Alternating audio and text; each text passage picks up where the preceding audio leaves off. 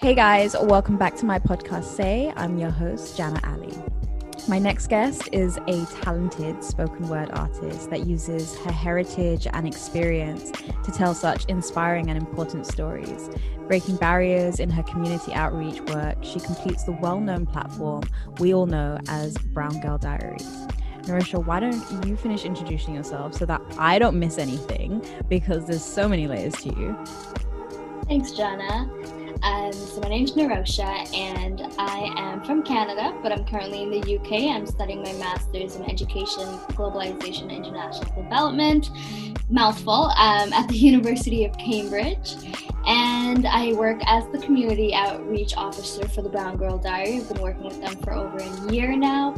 We've been doing some incredible work in helping to highlight the Indo-Caribbean community on a larger international platform. And I myself am Indo-Caribbean as well as Tamil Sri Lankan, so having a mixed South Asian Caribbean identity is really quite interesting to be navigating in these spaces. Yeah, I mean, that's something I really want to dive into, your mixedness, which I didn't put initially on the questions that I sent to you. But I think as we delved into it on the live that we did, I've got so many just questions just that I want to know personally. But let's start off with the simplest one that everyone gets asked. Like, what does it mean to be Indo-Caribbean to you? Yeah. For me, it means being able to walk into spaces, Mm-hmm. um, being able to have this fusion hybrid identity, but one that has so much history to it. And I think it's quite different for me in terms of being Indo-Caribbean and having been maybe just Caribbean or just Indian, because there's some kind of history as to how my people got to the Caribbean, as to how this, and a history that isn't really out there told. It's a hidden history, one that I'm still discovering and trying to figure out.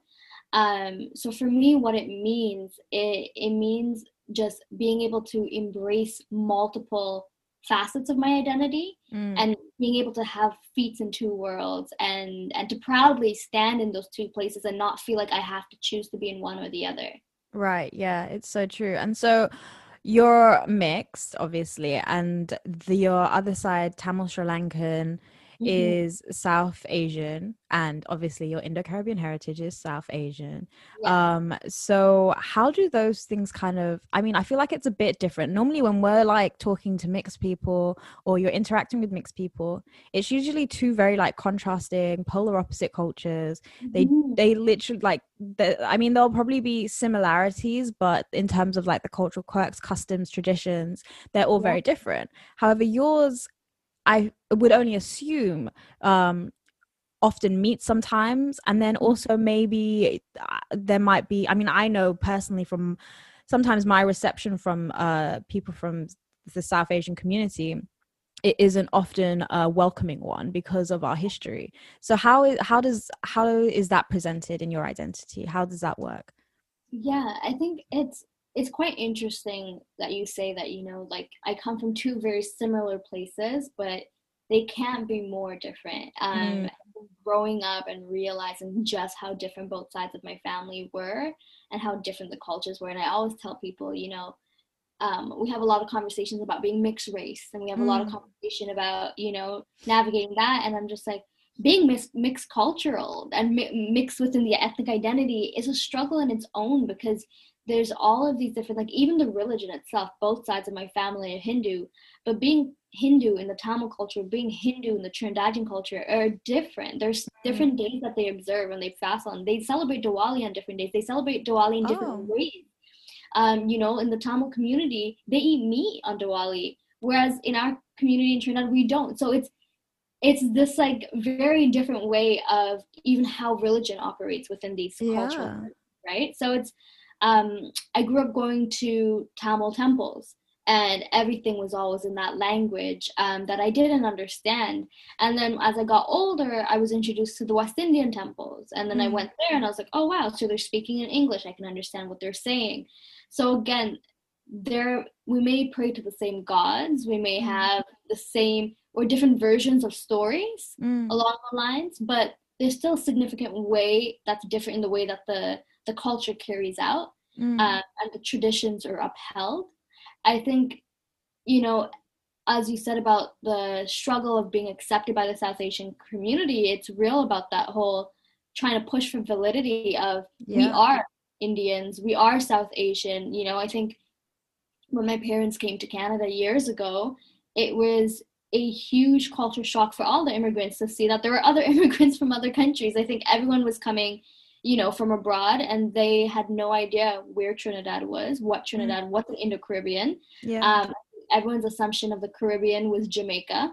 And, you know, so they had their own connotations about what that looked like and how somebody could be from the Caribbean and have Indian ancestry. That was just not knowledge that, you know, was being talked about in Sri Lanka when they were growing up. So I think it was a huge difference in terms of being able to be accepted into the community at that point in time. I know my parents obviously broke boundaries by getting married and doing the intercultural thing, and now you have generations in my family that are marrying Guyanese, and everyone's just mixing up now. But at that point, it was a battle. It was a battle for my mom to try and get the Tamil community to see her as valid, you know, to see her as someone that is good enough to marry their son, because, you know, she comes from a decent family, she comes from a good place, and that being Caribbean doesn't take away from that. Yeah. And I feel like your job kind of must, like, as a mixed kid, must be even harder, because I feel like when I don't know something about one of my cultures, I mean, it's a bit of a cop out to be like, oh, but I'm half Egyptian, so like like, you know, like I'm not gonna, but I feel like not a lot of people do know that perhaps your two cultures are so different. And so when you are in a South Asian like amongst South Asian people, or even amongst Indo-Caribbean people, they must assume that you just get it, you fit into the culture, you're around it, and not know that there are so many like nuances within there. So that must be even hard, because how do you even explain that to people? People already find it hard to recognize what Indo-Caribbean is, you know? Yeah. And I think I never really identified with the word Indo-Caribbean because I didn't know it for so many years. Right. Yeah. I would just tell people I'm Trini, and like in Toronto, where I'm from, you know, everyone knows what that is. They know what it is to be Trini. Going outside of the big city, everyone's going to be like, what? So at that point, I changed to I'm Caribbean. So, you know, I change what I am based on who I'm around, who could understand me, but without them asking too much of where is that, or, you know. So I think, yeah, it's really interesting. I think it would have maybe to be different if I was, maybe not necessarily different, but if it was Indo-Caribbean and Indian even, because the Sri Lankan identity is very different from the Indian identity. Like the Sri Lankan community, the Tamil community, like things like Bollywood, things like Hindi, all of that, that's not, it's a whole different world in the Tamil community, right? Tamil is the mother tongue there, right? Not Hindi.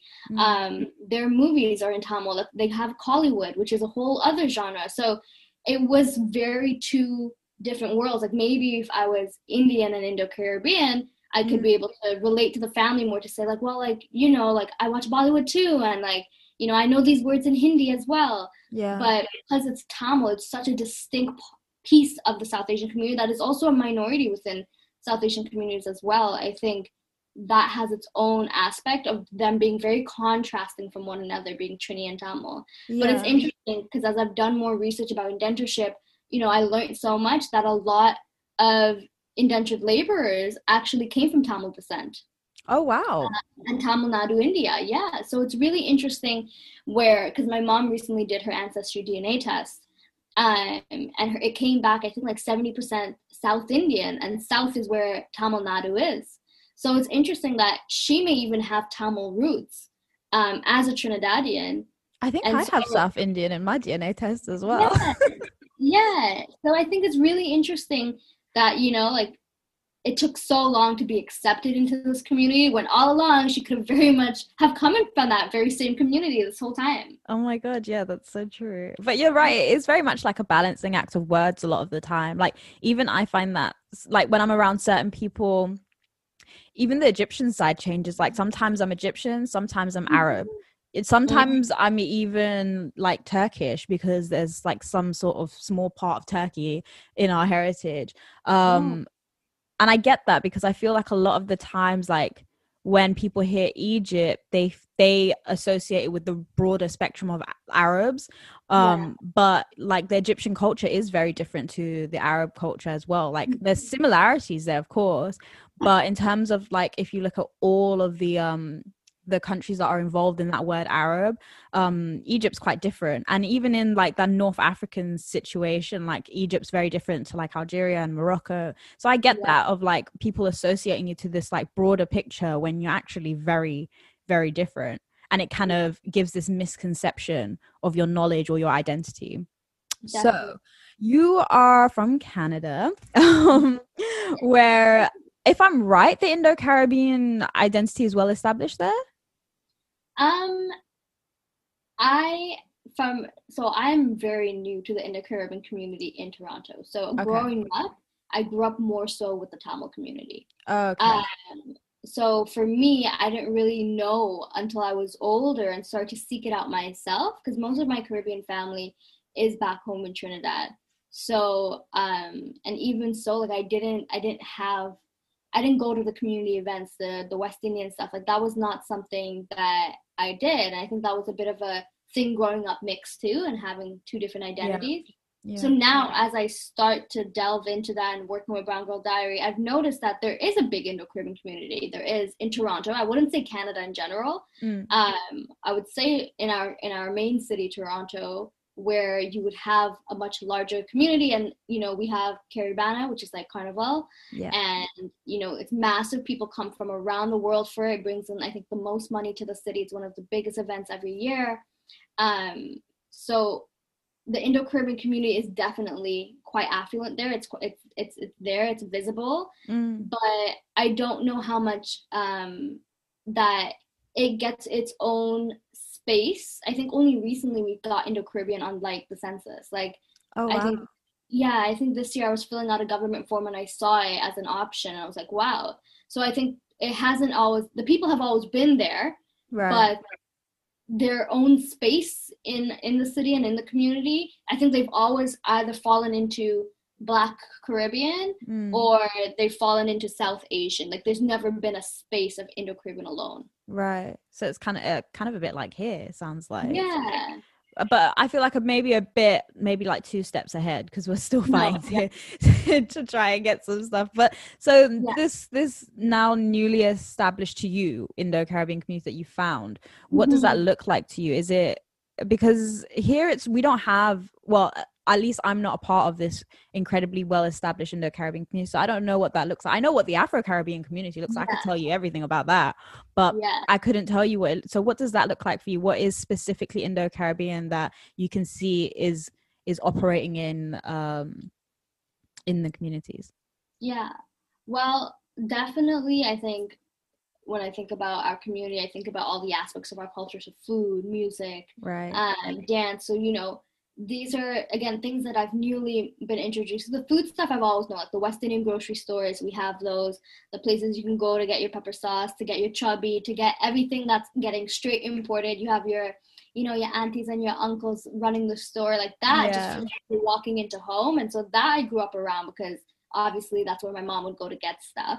And it was only in the recent years that I started to attend more events, so like fetes and stuff that Toronto loves to put on. We have a big DJ culture, we have a big fete culture, and so, you know, there you have your larger soca events, Caribana, but you also have your chutney events, and your chutney events, you know, is a little bit more catered to that Indo-Caribbean community, where you look around and you see that sea of people that look like you, that can be brown, look South Asian, but also are Caribbean people. So in those events, you see a little bit more of that. And then you have things like, so we have like dance schools and stuff, and we have dance groups that do like Indo-Caribbean dancing. And these are things that I, again, discovered more recently. I think Brown Girl Diary has really helped me learn about what is going on in my community and what has been there for time. And I just didn't know about it, what has been happening in the community. I don't know, there's a couple of little grassroots organizations that are doing work and having, you know, critical panels and conversations. And I think one of the universities recently had like a Caribbean studies. I don't know if it's a department or a course or something, Oh but my I think, gosh. yeah, I think there's more people that are kind of flooding towards there. There's a couple people I know that are doing PhDs in like chutney, and No yeah, way. chutney and dancing and whining and all of these different, like they're bringing in those aspects into academia. Wow. So the Indo-Caribbean people are making their way into these spaces. They've always existed and they've always held their community in spaces. And obviously you have your temples is what I'm Yeah. familiar with. I'm not familiar with like the mosques or the churches there, Right. but Yeah. I'm familiar with the West Indian temples that are like known by to have like pundits from Trinidad or Guyana. But these are the little aspects that I've been kind of expanding and learning more about. See, I need to come to Toronto because Yeah, you do. this is the atmosphere I'm looking for. Literally, like last year, I was considering doing a master's because it's like lockdown, and I was like, hey, let's just get like a Why qualification out of not? it. Yeah.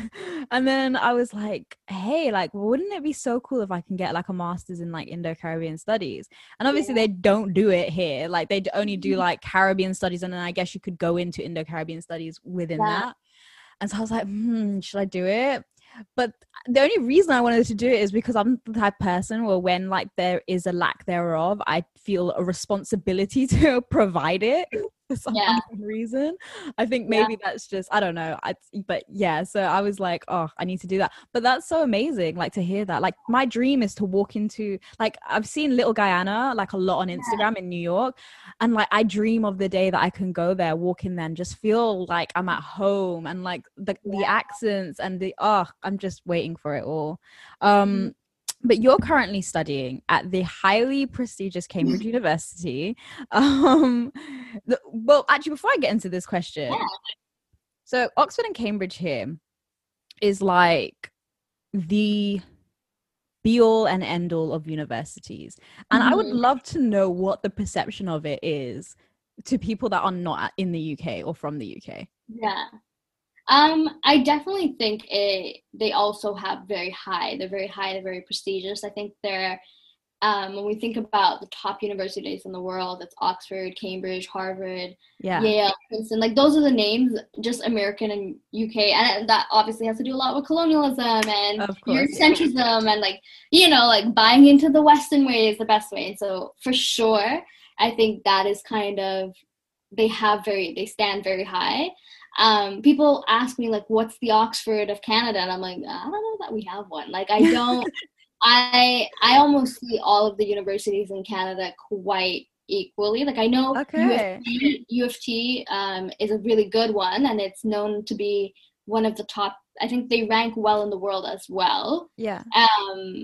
But I see it as just U of T because I grew up in Toronto, so it doesn't like. Like it's almost like growing up in London and then being like, oh, UCL's the best. And it's like, I grew up here and I saw this place my entire life.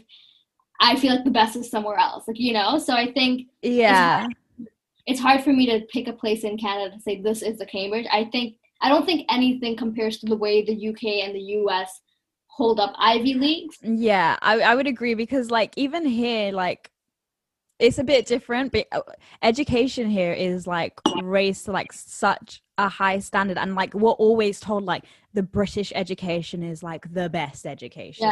And so for us, like when we see these schools, we're like, oh my god, like you have to be Einstein to get in. Like it's really like, and then or if you hear like, especially if it's like an ethnic person's like, my son's going to Oxford, you're like like but there like it's like it's a big deal. So like I was just wondering because it's just like it is a bit of like a hype a bit about it, but I can understand it because there is like a long history there, what I mean.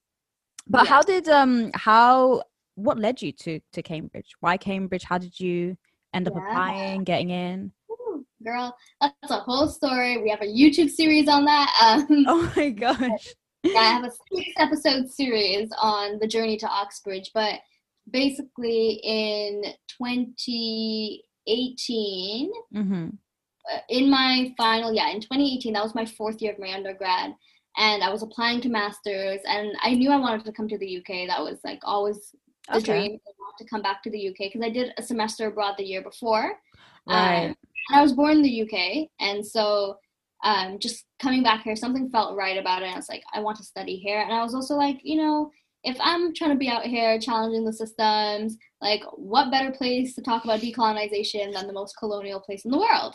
And like, if I can challenge stuff here, then I can very much go back to Canada and challenge stuff there. That's so true. Yeah, so that was kind of, I really wanted to expand. And like I said, I felt like I had done not everything I could in Canada, but I felt like I, went to a really great school there. I took all of the opportunities and I was like, hey, what's next for me? And I was like, let me try and do what's the next best in the UK for me.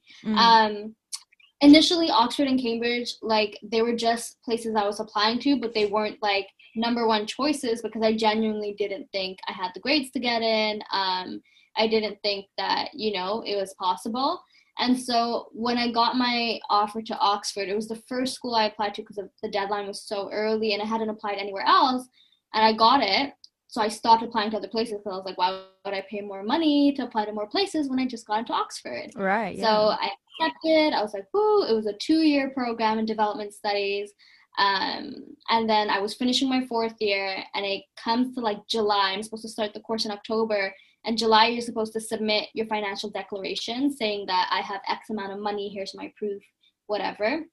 As an international student, literally like double and a half the price of what local students pay. Like, it's insanely crazy how much money we have to pay for tuition. Yeah, I know. And so this whole time I'm waiting on maybe scholarships, funding, anything to come through. Nothing comes through. And then I'm like, okay, I'm ready to go to the bank and I'm ready to take out a loan. And the bank rejects me because I come from a single income family. So only my dad works in my household, not my mom. And so and in Canada, to get like a student loan, you need to get someone to sign with you, a co-signer, to say, if this person doesn't pay the loan, I will be the guarantor and take responsibility.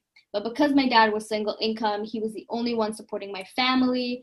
And based on his financial situation, they were just like, he's not strong enough to sign for you. He can't take on this much money. And so I literally am sitting here like, wait, you're not going to give me money to go to school? Like, this is literally a loan that I will pay back. And they were like, you're going abroad. I'm like, even though it's Oxford, it was like, so it was a crashing dream for me. It was really hard to come to those terms of like, this may not happen. And like, I think I was in denial for so long. I was like, no, I'll find a way. Until it hit me right before my graduation. I was like, I have to withdraw. I was like, I'm not going to go next year. And so one of the toughest things I've ever done, especially because everybody knew I was going to Oxford at that point, like had already shared it, family, friends, my school, everybody knew I was going when I got in. And so to just have to share that I would no longer be going, and they wouldn't let you defer either. They're like, financial situations aren't any grounds to defer. So they wouldn't let me hold the spot for a year to even say, let me like save the money, let me figure it out. It was like, no, you lose your spot if you don't have the money. So I had no guarantee I would ever get back again.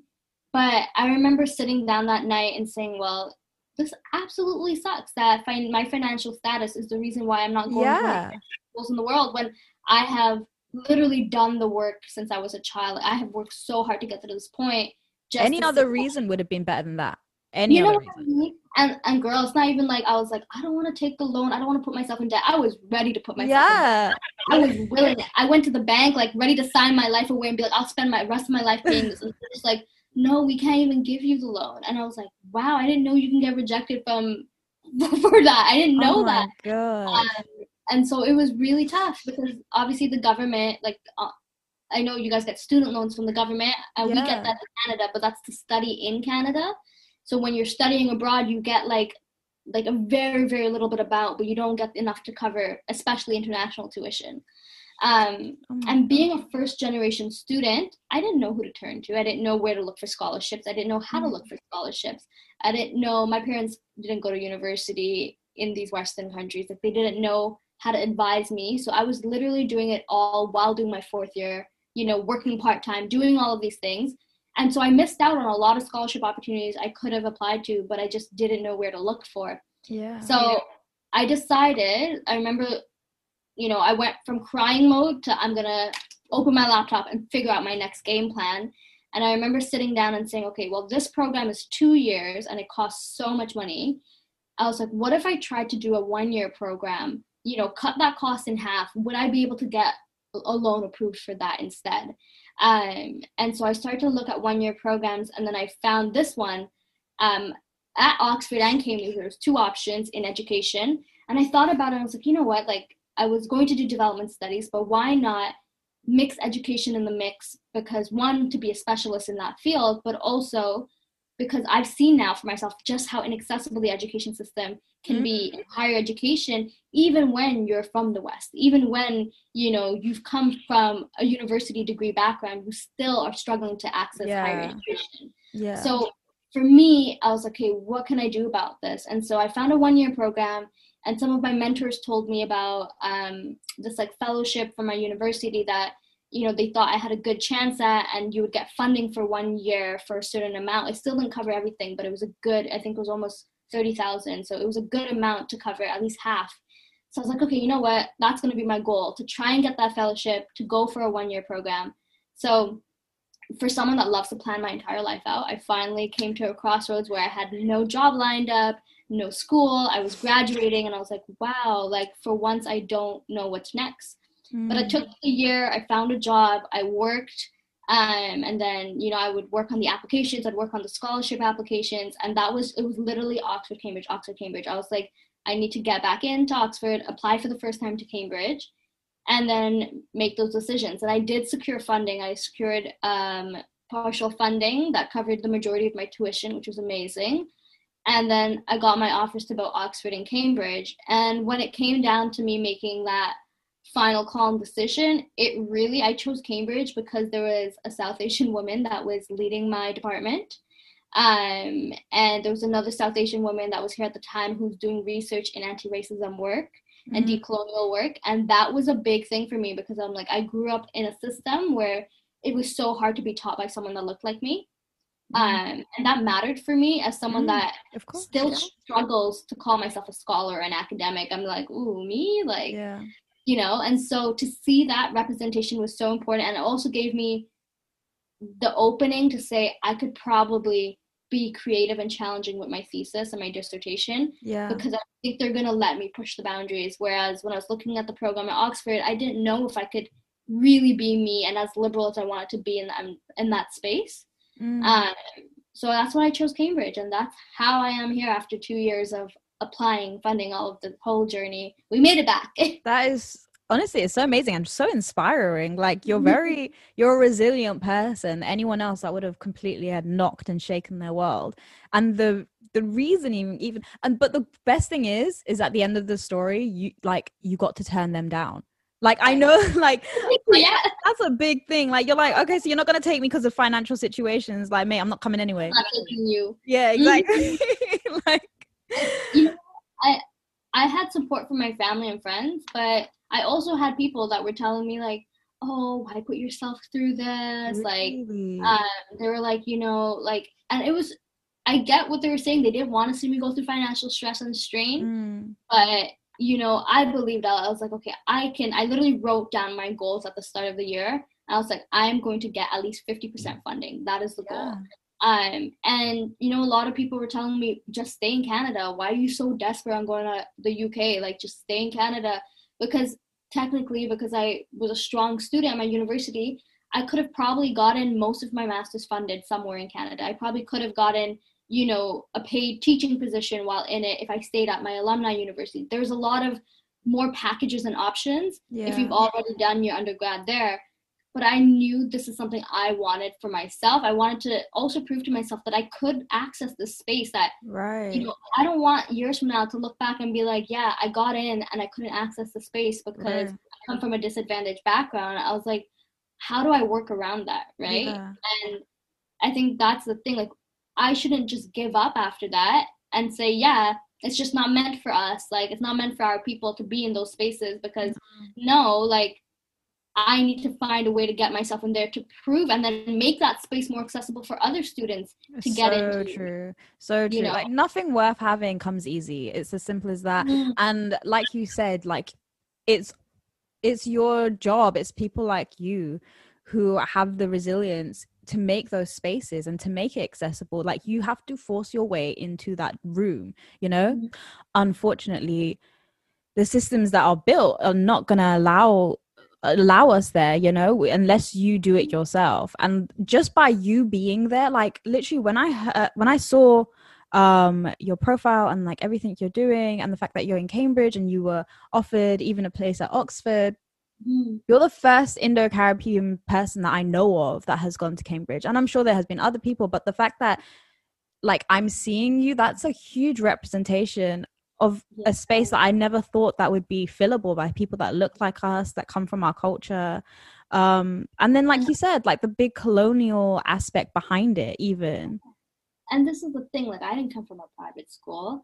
I didn't I literally my entire high school and university I was working at Cineplex, which is the movie theaters, popping popcorn in the summers. Like that was my life. Like, you know what I mean? Like I grew up in that way. I grew up in a neighborhood where, you know, we had police visits come in because it was a gang affiliated neighborhood. Like I did not grow up in an affluent area to be able to say, oh, I had the connections to get into the school. I did not have any connections, right? Yeah.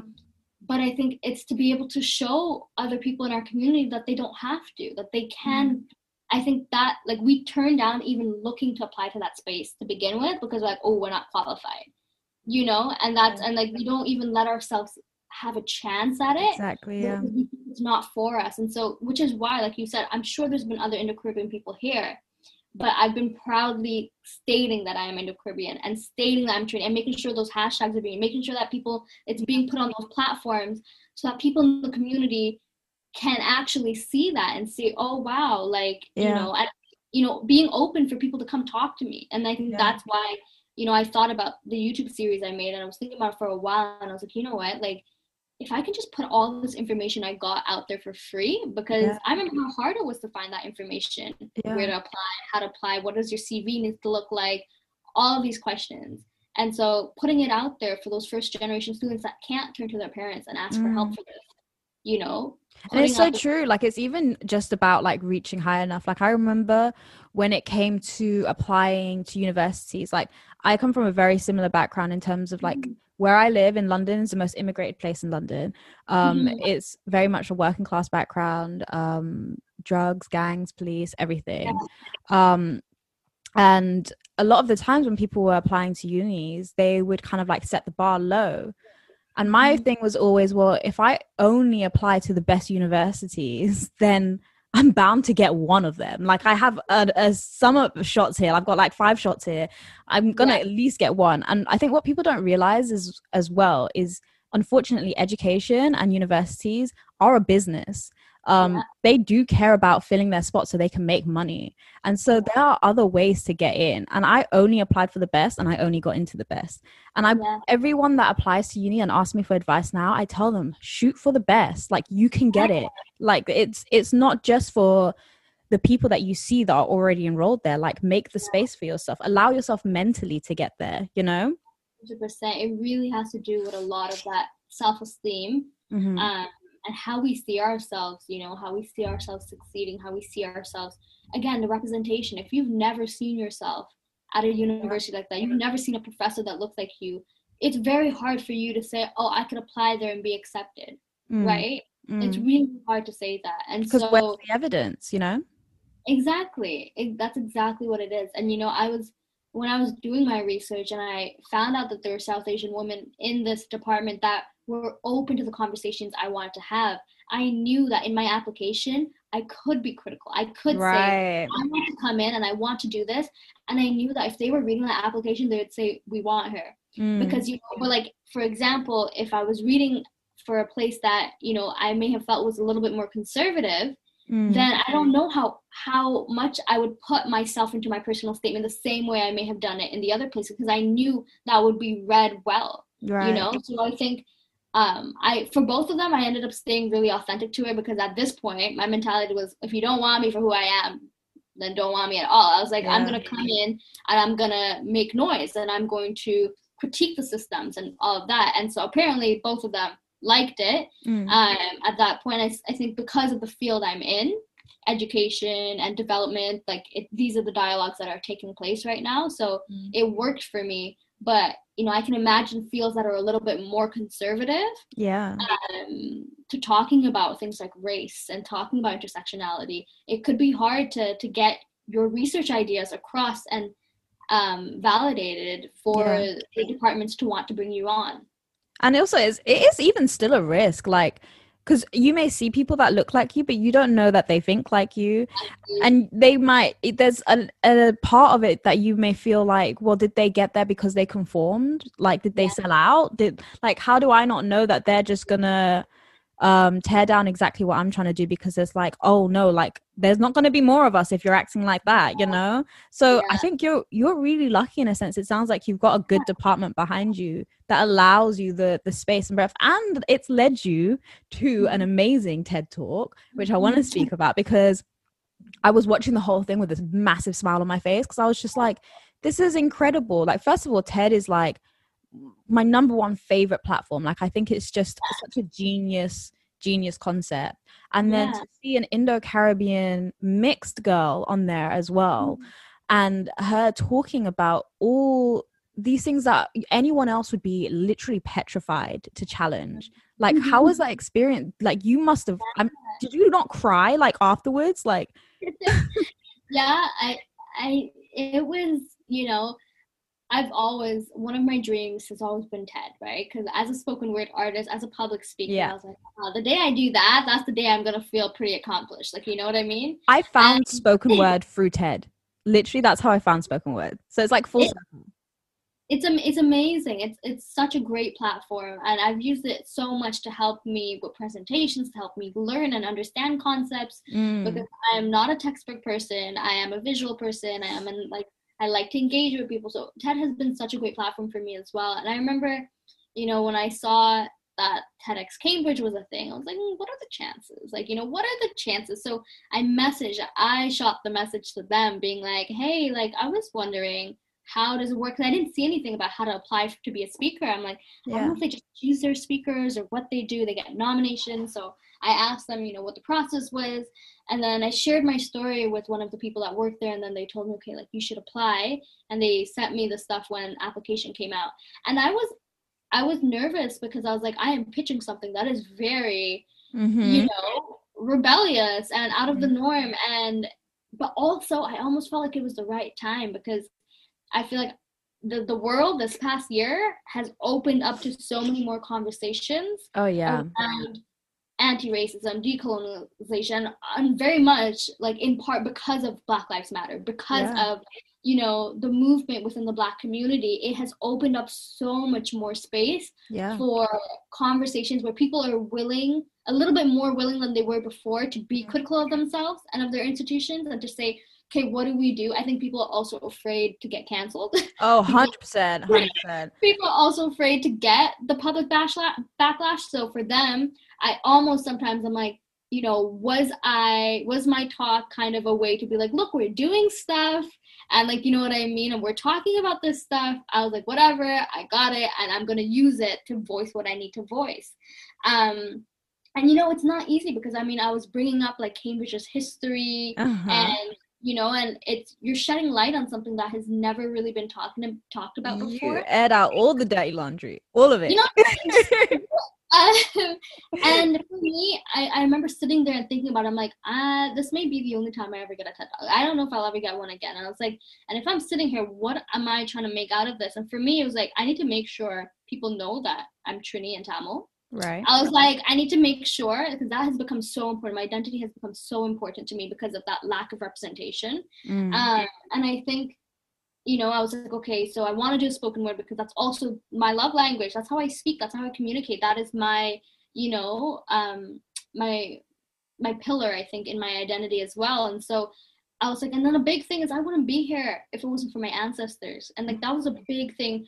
Bengal Diary has helped me reflect a lot on about who my people are and who my grandparents and great parents were and what they went through, and the privileges that I get to have today because of the things they experienced and they worked through and survived through, because to give us the freedom that we have right now. And so for me, paying homage to them at the very start of my piece and to do a whole piece about whom I am, who my people are, where we come from, and why being here is so important. That meant a lot to me.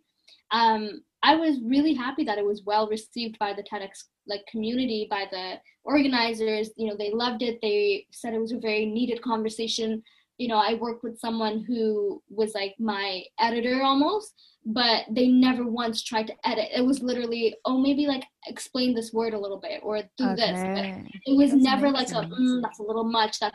Not once. She very much let me have the reins on my talk, which I really appreciated. And, doing it was nerve-wracking. I didn't know how people were going to respond. Yeah. Of course, all my fellow racialized students and minority students were feeling it to so many degrees because they felt like it was speaking to them and their stories, and they felt seen and heard, and I think that was really important. I had some educators and white educators and senior leadership individuals from my old university in Cambridge, reach out to say that this taught them a lot and that they're going to keep it in mind and they're going to rewatch it when they're planning things and doing trainings and work. It made that impact. I also had, a frustrating email that was about how it wasn't historically accurate. You're lying. Nah, girl, nah. And how, actually it wasn't just Black people that weren't allowed, but it was, it's because of religion, and it was like Anglican Christians and it's like this whole conversation where it's like this whole thing was about race, but someone was trying to not make it about race. You know what I mean? Yeah. And trying to be like, well, there was actually quite a few white people that came after the Black people because they were of a different religion. And it's just like, that's not what the dialogue's about, though. The dialogue isn't about which religion was allowed, what the church did, what the church ran. And also, just trying to understand that, again, people that were white, people that are racialized, people that are Black, brown, they all have very unique individual experiences. You can't group that and say, well, there were white people that were also excluded, so what about them? It's like, but this isn't, I'm not using my platform to talk about them right now. I'm using it to talk about the racialized communities, but also communities that underwent slavery and indentureship, which did not happen to the white Anglican community. You know what I mean? So it was like someone was denying everything else I was saying just to be like, but what about the other white people that weren't included? And it's like, but that's not what this talk is about. If you want to do a talk on that, please, by all means, educate me on that. Not educate me, but educate other people about it. Don't come close to me. But this talk is about, did you not hear anything else about intergenerational trauma, about any of these aspects of being hyper visible and invisible, right? I'm like, even if someone that was of a different religion that was white came into the school, once they got into the space, they had privilege as a white person that a person of color that came in that same year wouldn't have had. Exactly. Right? They get to graduate and walk through the world as white. Nobody looks at them and says, are you Anglican? Are you Protestant? They get to walk through the world as a white person with that privilege. So as a racialized person, it's very different. So the fact that was completely denied, that I didn't even reply to the email, I'll be quite honest with you. I don't blame you. I read it. I got vexed. I spoke with my mentors, and they were vexed for me, and they were just like, because it kind of proves exactly what you're saying in how slow this process is taking and how behind we actually are when we don't realize it. That was that email is like a prime you could have just put that email up and it would have just explained it all, how he or she, I don't know, but they literally just fell into exactly what you were trying to say. It's let me school you. It was this full 3-4 paragraphs. I'm like, I did not need this lesson today. I did not. Well, it was really just let me show you how right you are. Not how wrong you are, but how right you are. Exactly. And it was just one of those things where it's you roll your eyes, you go for it. But you know what it means? That you're doing something right. If no one was to get angry, there would be nothing to be challenged. And then what would be the point? You're doing something right there. Someone racist out there was clearly ruffled. And felt the need to say something. But that is exactly why you're doing what you're doing, is because the more you do it and the more mentalities you're challenging, the less of those people you're gonna get. Yeah. And I had like the comments from my dad that, you know, my parents were very supportive where they were happy and proud, but also I'm still trying to get them to understand the work that I do. And I think for my dad, again, I try to make myself understand as well that they came to this country in a different time where he's like, are you sure you're allowed to say stuff like that? Are you sure you're not going to get in trouble? You know, be careful how you say things. Like, you don't want to make them mad. You know, you don't want to do it in a way that, you know, as fair as like me getting expelled or something for speaking. And I think, you know, when I was younger, I was just like really upset about it because I'm like, why can't you just understand me? But now I have grown to understand that they came into this world where they had to assimilate. They had to drop so many parts of their culture and identity to fit in. Because if they didn't, they couldn't put food on the table. Like, you know what I mean? Like, they couldn't get the jobs. They couldn't do. They had to, at that point in time when they came as immigrants and refugees and all of that, they had to sacrifice so much.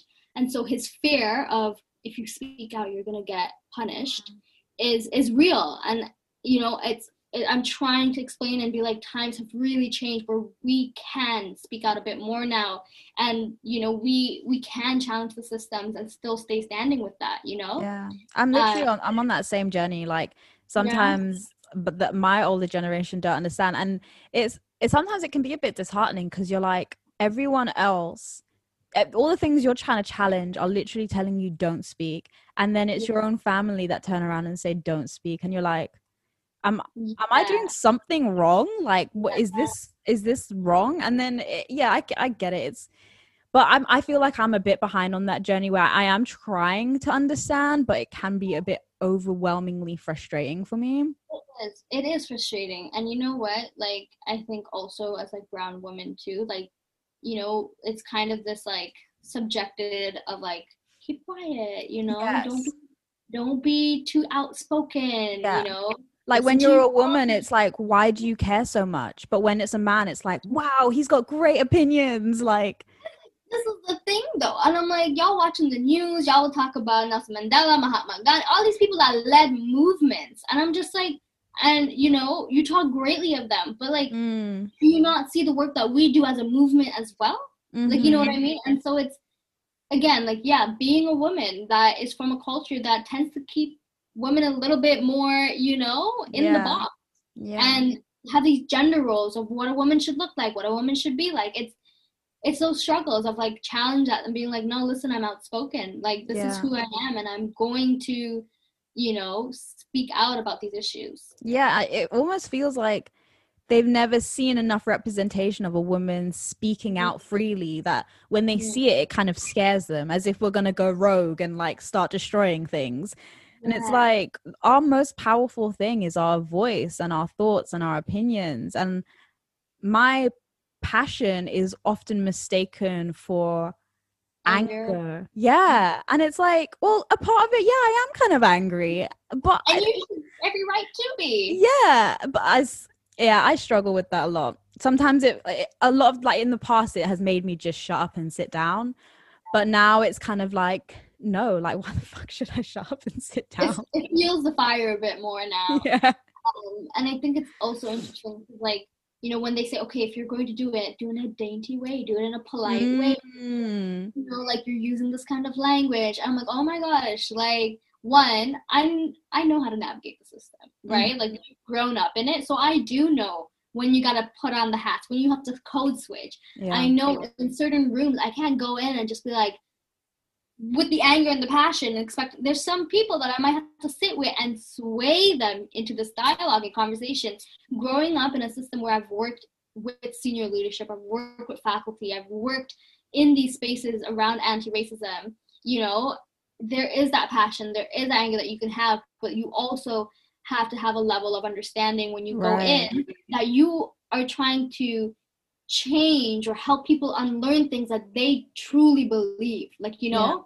And it's, you know, if you go in with just that anger and passion, it's not gonna make as much of a difference as if you sit down and help them realize for themselves that, hey, you know, maybe this is, and it sucks because we shouldn't have to teach people. Yeah, I mean, yeah. Not on us, but I sometimes find to make that effective change, you have to know your audience. You have to know how you're It's gonna true, yeah. play it. I mean, yeah, exactly. You're changing a mindset that has just for them has just always been there, and it's never been challenged. It's never to them. It's like I have a lot of friends where I know that they think that a lot of their thought process isn't damaging or harmful, and it's just because they don't have that lived experience. Like they haven't walked a mile in someone else's shoes because they've been in this kind of really secure environment. And so like I always try and approach things with a sense of compassion, but then it's just when it's met with like, oh, you gotta quiet down, that's when I'm like, okay, now like the gloves are coming off. Like yeah, exactly. But speaking of girls being loud and proud, so tell me about Brown Girl Diary. How did it form? What were your original goals like in this platform? How did it start, with joining the other girls? Did you know them before? Like, how did it all get together?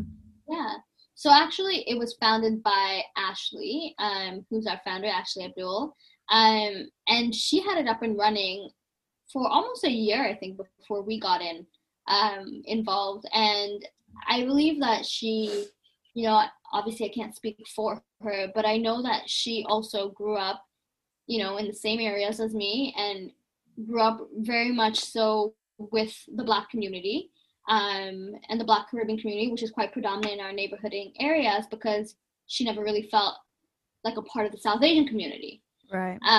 And all of the resources, all of the programs, all of that stuff was catered towards, Afro-Caribbeans. Right. Or South Asians. And there was just never any space or dialogue about Indo-Caribbean identity. And for her, it was that, I fit into this group, they've accepted me, but it's still not my group. It's still not really explaining my identity and explaining some of the things that I experience that are different from other people that cannot relate, So for her, it was about creating a space that had never been created before. And it started off for her, I think she received a grant and did like a summer program, an arts outreach program with young girls, I think like 14 to 18 or so, and they did like spoken word, dance, poetry, different art workshops to explore identity.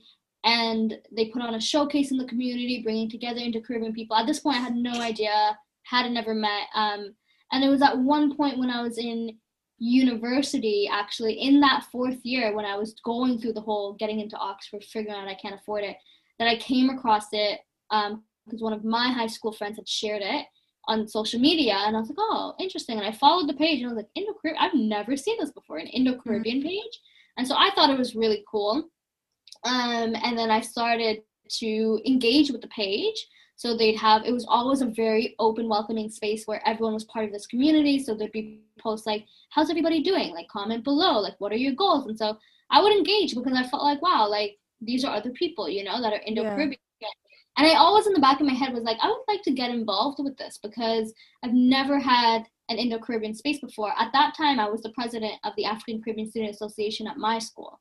Okay. So I've always been a part of the African Caribbean community and like been the Indo-Caribbean representation in that, but even in that, like, there wasn't other people really that looked like me or understood, there's only a few of us near the end where we brought in chutney music and we're teaching people about that too. So for me to see this group, it was a lot. And then I remember, I think she put out a call for bloggers or people that were interested. And my first engagement with BGD was a blog. I wrote a blog called, it was about the hush hush culture, how we don't talk about, a lot of the things that happen in our life, whether it's abuse, whether it's alcoholism. These are a lot of things.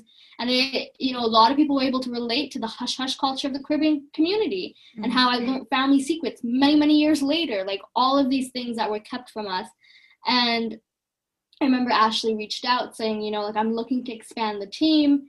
Would you be interested? I thought about you because, I had always been DMing, engaging, when we were talking, and I said, this is such an amazing platform. And then I told her about how I was, going to have to turn down Oxford and all of this journey and whatnot. So we ended up just clicking, and she reached out to a couple people that she had in mind, and then I brought on a couple people, like my sister's on there, as well as one of my best friends from high school. So I brought for a couple people that I thought would be good candidates, and we kind of clicked really well, and everybody just kind of fell into place, and we said, how are we going to take this forward? What are we going to do? And a year later, we're at 10,000 followers. Yeah, you guys are reaching heights so fast. Together, when we first started, it was like 900 people, and it was like maybe like 20 likes on a blog. Like it was just the fact that, oh wow, there's a space. And then we started to think about,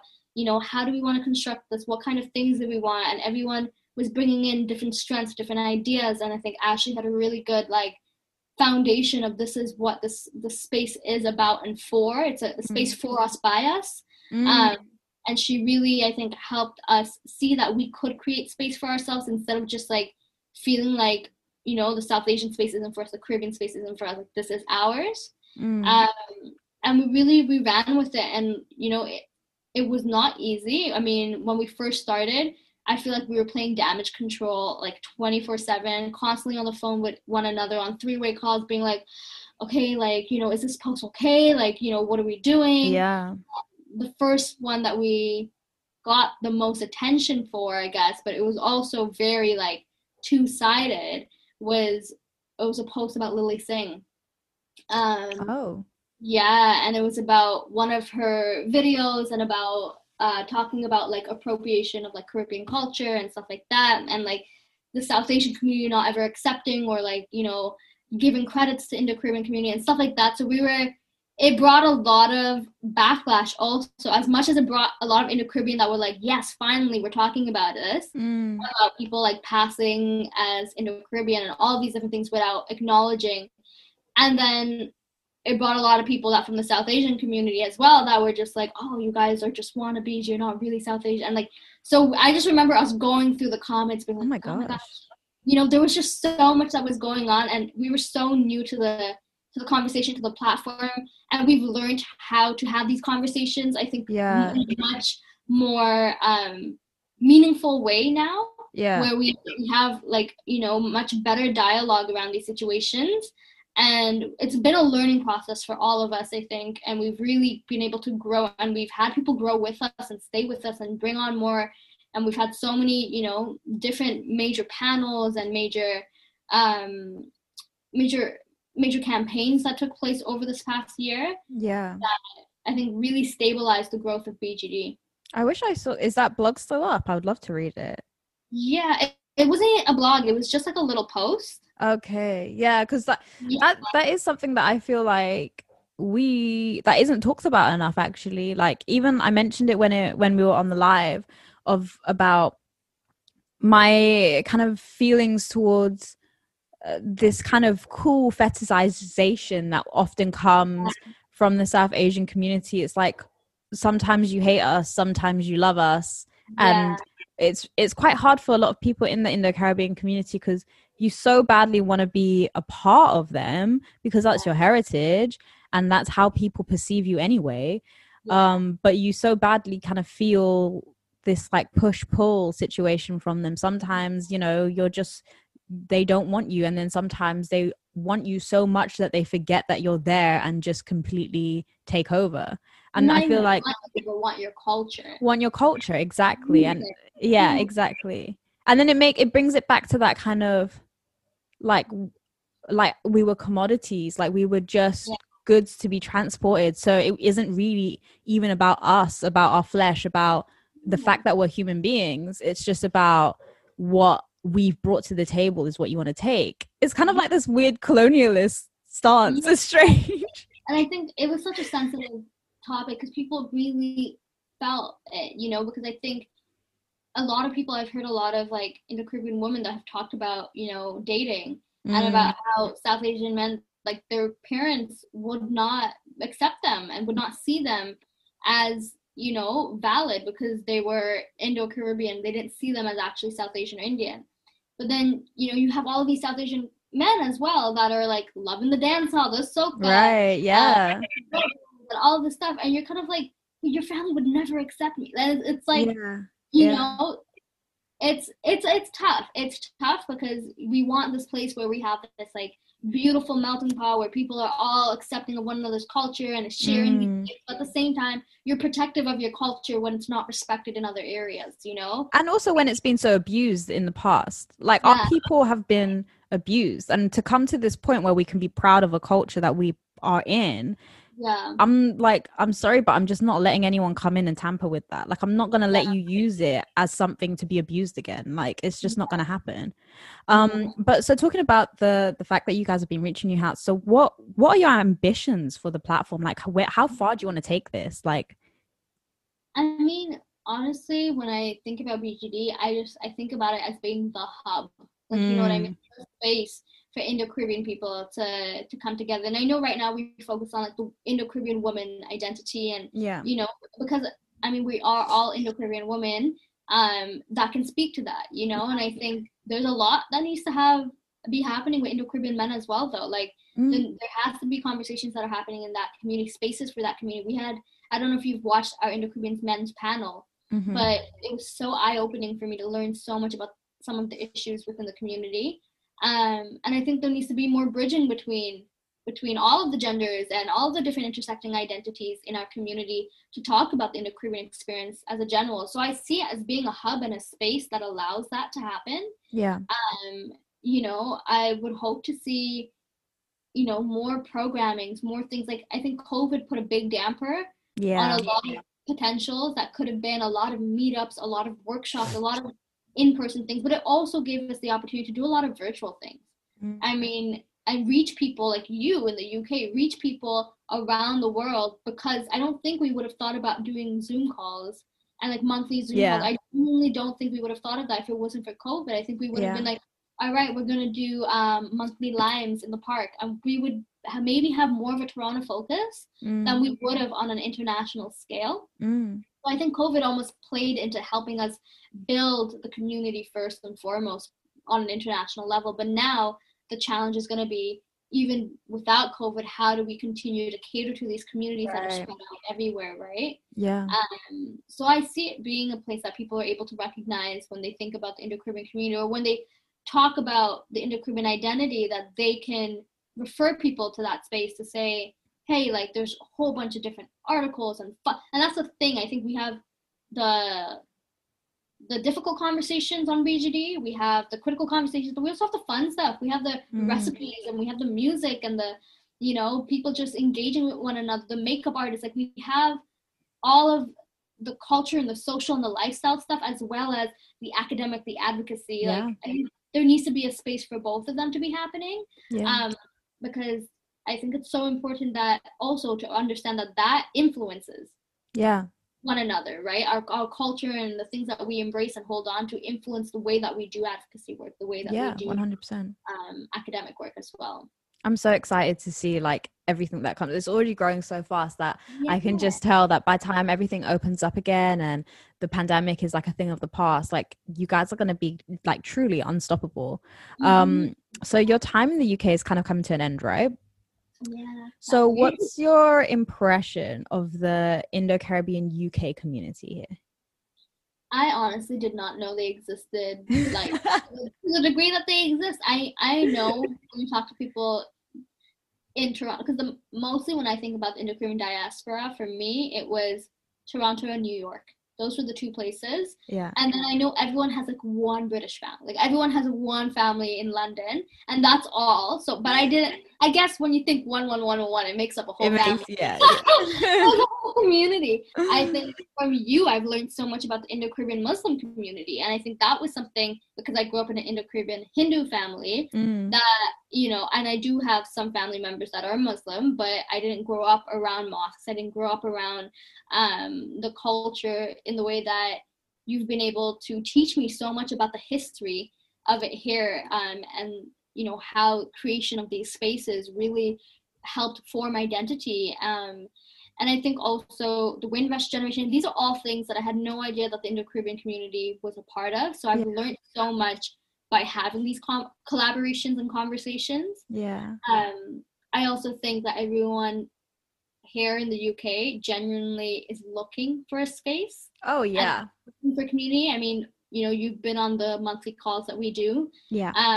And I think people are just eager to join and be on that space to say, like, there's other people that look like me here, and we can have a conversation about having similar feelings.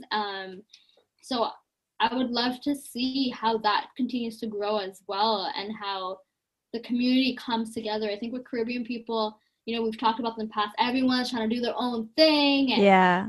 How do we come together and just solidify something that is going to it's about because like it's so like when we're on those calls, we're all talking like unsure, like does this happen to you guys? I don't know if this happens it's almost like we're all experience basically the same thing, which is what our culture and identity is, but it just hasn't been established. You know what I mean? There's not like this handbook, like with other cultures, you kind of, there's like these set amount of things that are your traditions in your cultures, but with us, because it's never been really established, we're all like, do you guys do this? Do you think that? Do you have this in your family? And it's like, yeah, we all do, like, but we just don't know we do. Yeah, no, exactly. And the thing is, like, I think we're still making the connections of Indo-Caribbean identity as being the umbrella. Because for me, my whole life has always been Trini. I'm Trini. Yeah. And when I'm looking up things, I'm looking for Trini this, Trini that. I never would Google Indo-Caribbean this, Indo-Caribbean that. That was never something I would think of. If I'm looking for something umbrella, I would say Caribbean or South Asian. Yeah. Now we've made this Indo-Caribbean identity umbrella that includes people from Jamaica, Mauritius, everywhere. All of us are able to fall under the umbrella and talk about these experiences. So now I'm hoping we get to a point where if we Google Indo-Caribbean XYZ, things pop up. Yeah. Like, you know what I mean? Like that maybe one day we have a community center that is Indo-Caribbean. Like these are the things that we could only dream of, but these spaces, that are happening for all these other communities, acknowledging that we don't have spaces in these other communities that have been carved out, so we have to carve out our own space. I'm always, when I'm thinking about like the future of like the Indo-Caribbean community, I always have this picture of like a museum exhibition in my head, and I'm like, everything that we create better be in that bloody like museum exhibition. But final question. What are your hopes for the larger Indo-Caribbean community? What are you hoping for us? I hope that we can come together. I think I feel like we're so spread out, and being able to like not even like come together locally. So for all of you that are spread out in the UK, to be able to come together and say, okay, like something like that, we want to put on an exhibit, we want, like, you know what I mean, to be able to come together and work together, like have collective resilience together. I think that is really important. But also then the international boundaries, right, for us to maintain the kind of relationships that we have right now. Like, if you ever come to Canada, if I ever come back to the UK, like we have these relationships because we are part of that larger identity. So I would hope to be able to see collective resilience that is not just localized but transnational. And then also being able to connect back to, I think, our islands and our homelands. And like I think the diaspora identity is very different than my cousins living in Trinidad. Like they have a very different identity. They don't call themselves Indo-Caribbean, right? They're just Trini. They're from Trinidad. So it's a very different, living outside of the Caribbean is very different. But being able to bridge those gaps that we have, and then I think also just more awareness, so people actually know who we are and what we are. I think people look at us and they assume identities onto us because of how we look, and I think I would hope there would be a time where people would actually, the one thing that might come to the mind, is this person Indian or Indo-Caribbean? Like that would be amazing if it's not just like people look at me and be like, oh, she's Tamil, she's Indian. Those are my two options. But that the fact Indo-Caribbean is even something they could think about. That it's so common in our language when we talk about ethnic identities that it's become so normalized. I would hope that we get to a point where, I guess putting it on the census, all of these things, little recognizing things in school history, museum exhibits, making it more publicized that this is an identity, and we need to stop being like, oh, well, we have the South Asian and the Caribbean community, so Yeah. we're good. We have to be the ones that say, okay, that's not good enough for us because it really doesn't speak to us. Yeah. It really doesn't. The resources are not for us and for what we're going through and our intergenerational issues and trauma and history of indentureship. It's so unique that we need to create our own space. Yeah, it's needed. Like, there's no way my ancestors went through all of that just to be forgotten or erased or not represented. But best know that when I come to Canada, yeah, it's gonna happen. Like, I want to hit up all the Indo-Caribbean hotspots of the world. Like, I need to see everyone. But that brings us to the end. So where can people find you? So you can find me on Instagram, Niroksha_76.